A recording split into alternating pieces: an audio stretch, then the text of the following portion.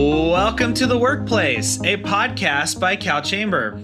I'm Matthew Roberts, the Labor Law Helpline Manager and Employment Law Counsel with the California Chamber of Commerce. Hello, everyone. Here at the Chamber, we have ended our 2023 employment law updates, and it's always interesting to see which new laws that we discuss seem to have the most impact on employers. And with this year's version, there was one clear choice for the most impactful, and that was Senate Bill 1162. Our regular listeners will recognize that law as we have discussed it at various points over the last year as it worked its way through the legislative process. As a brief refresher, though, SB 1162 had two distinct components to it, a new set of pay scale disclosure requirements, and then also amendments to California's existing pay data reporting laws. For this episode, we will be focusing only on the pay scale component, as that aspect impacts all employers with any number of employees in California, as well as also the amount of confusion that we saw about this law.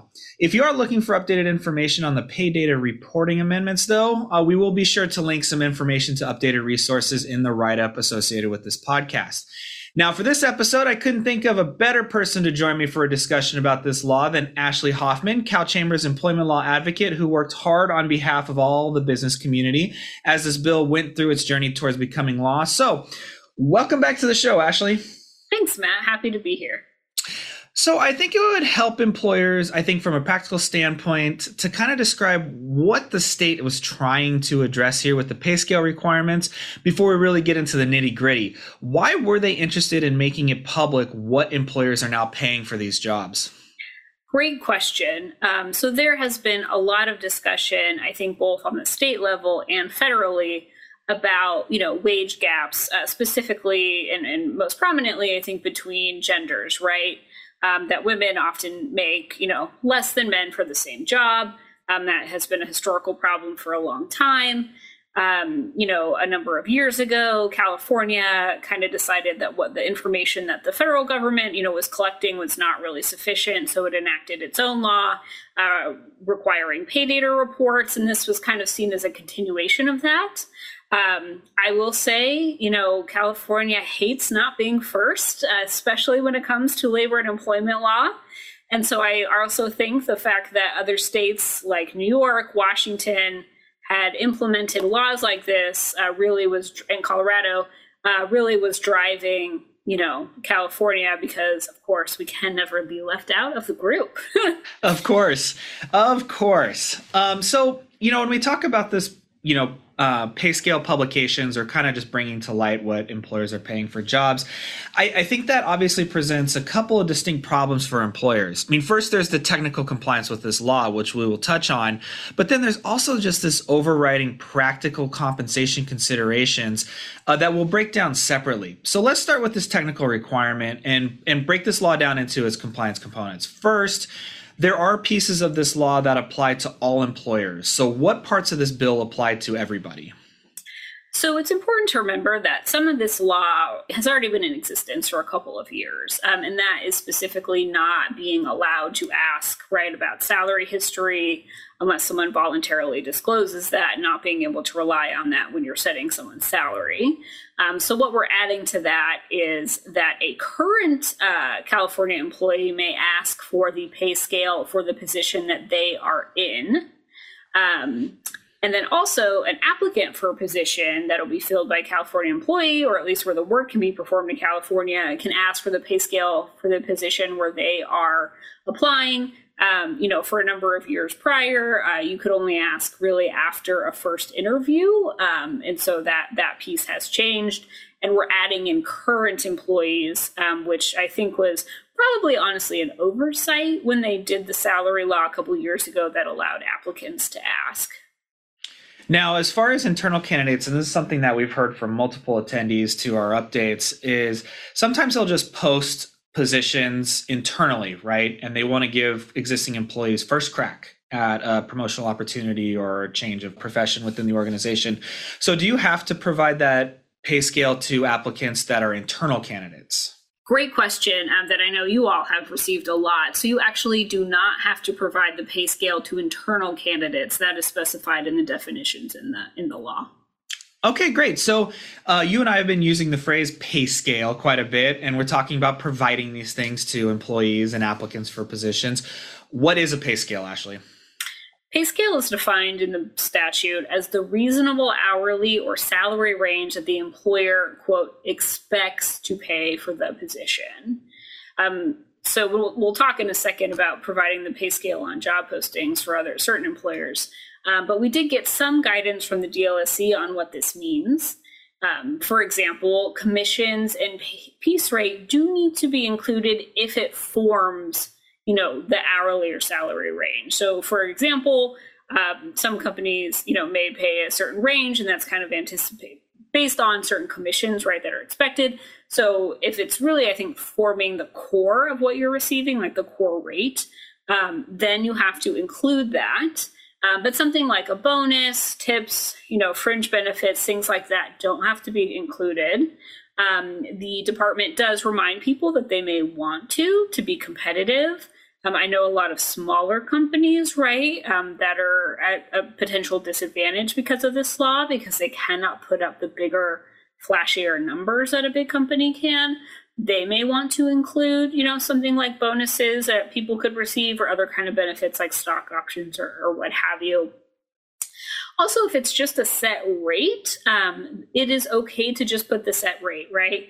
You have certain professions where maybe you hire everyone at a certain rate, and that is because it is largely like a tip-based profession. You can just put the set rate. You don't have to kind of make up a range, right, of what someone may receive in tips. So it is permissible if you really just have one set rate for everyone to just put what that rate is.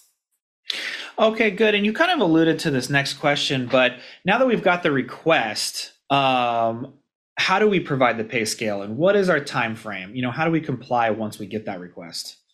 As far as time frame goes, it's not specified in the law. So best practice is to provide it as soon as you can. We also recommend that you provide it in a form that can easily demonstrate compliance if that were ever to be challenged. So, for example, in a written format. If you want to have a different protocol for responding, obviously you're permitted to do that, but we recommend you probably run that by counsel. Again, if there was ever a challenge, right, as to whether or not you actually provided this information, you want to make sure you're keeping a record of that. Okay, so we've talked about current employees asking for the scales for their own positions, and we've talked about applicants asking for scales for the positions for which they're applying. But what about actually putting it on the recruitment copy itself, the job posting you see on LinkedIn or Indeed or the classified ads? I'm going to date myself there, when jobs used to be in the classified ads. If you have a job posting, where's the requirements around that? So for employers that have 15 or more employees, you have to put the pay scale on all of your job postings. This is true whether you post it or whether a third party posts it. So if you do use some of these other websites like a LinkedIn or something, you can't just kind of throw up your hands and say, well, LinkedIn didn't put it on there. That's out of my control, right? You have to make sure that the third party is being provided the information and that the third party is accurately posting it, because you don't want to end up getting sued or having something hold you liable just because the entity you're using didn't post it.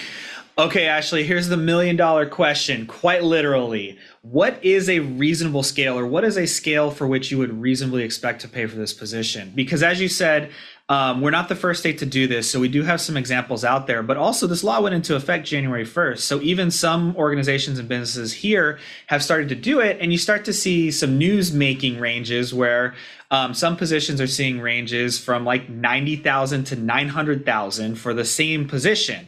So what practical things should employers consider when they're trying to create the actual scales for their positions? So I know this is a question that you all get a lot, and I think this has a lot to do with, are you taking into account what you pay a new person all the way up to someone who's been there for 40 years? And that's a difficult question that's not really, I think, addressed by the guidance. The way I think of it, though, is, when you are thinking of hiring for this position, truly what is the range? Like, if some people who've been there for 40 years are making X, and you would never, ever, ever pay that to someone that you're hiring new, then I don't really think your range probably needs to go all the way up that high, because that's not that's really not what you're reasonably expecting to pay, you know? But if it's some situation where, say, you're hiring for a position where it's really more dependent on how much experience that person has, and maybe you would go up, you know, $100,000 to $100,000, and in my opinion, that truly is the range that you would be willing to pay. So I think that is a fair range to put on there. So I know, for example, in New York, I read some articles that people thought the ranges were too broad. But again, especially when you have really highly technical positions, I don't think that's the company trying to be misleading in any way. You know, a new attorney, like even take attorneys, right? A first-year associate and a partner that's bringing in new clients are obviously going to be making a very different amount of money. And if you're just hiring for a position, and you could end up hiring really either of those, you may truly have a very large range that you're posting. Good. And I think, you know, that concept and kind of evaluating your compensation practices moves us away from this technical compliance that we talked about, right? You know, you have to create this pay scale. You have to post it if you have 15 or more employees, provide it upon request. But what about things that we're starting to see and hear about situations where employers are now posting these ranges that are higher than what they pay current employees, or, you know, they put their current employees at the very, very bottom of the scale because what their preference would be is to pay more because it's been more difficult to recruit people. How should employers handle this issue? That's a really good question, and something that got talked about a lot after this law passed. And as we know, employers, especially during the pandemic and coming out of the pandemic, have had a really hard time recruiting. And so I think, you know, this all kind of gets wrapped up to this idea of equal pay. And honestly, that I think this new law is going to push employers, and it should, to really evaluate their staff as a whole, you know, and make considerations, right, of, does this mean then you are going to raise compensation for the rest of your staff? If you don't, are you at risk for, you know, an equal pay claim, right? It's really, I think, making employers also look internally and see, you know, hey, if I'm going to hire someone with X amount of experience at this rate, I want to make sure morale is not then, you know, low, especially if employees can now ask what they're making, what the range is, if they can see on a job posting for their position, what I might be willing to pay. I think it's going to force a lot of employers to have to raise the wages of other workers to make sure, again, that you're not risking, you know, any sort of claim or litigation over that, but then also to make sure that morale, you know, is staying high and that your current workers aren't feeling undervalued. Excellent. And lastly, we wouldn't be talking about an employment law, Ashley, if we weren't talking about documentation. So are there any updated record-keeping components to this law? Yes. So employers must make sure that they keep track of employee job titles and wage rate throughout employment, plus 3 years after their employment ends. As a reminder, under Labor Code 226, you are required to keep certain records about wages paid anyways. So hopefully this actually isn't too much of a change for you in your record keeping. I will say the original bill had a piece in there that we were successfully able to amend out that would have required job descriptions, just because a lot of employers don't actually have job descriptions. As we all know, what it says in your job description can easily change, especially if you have, you know, a colleague out on leave or something, you know, some other job duty. All right. Excellent. Well, Ashley, thank you so much for taking the time to be with me today. I do really think this discussion was helpful to kind of untangle the law and some of the misconceptions and confusions about it. Thanks, Matt. Thanks for having me. And thank you, listeners, for joining this discussion on the workplace. Please comment, share, and subscribe to Cal Chamber's podcast by visiting calchamber.com.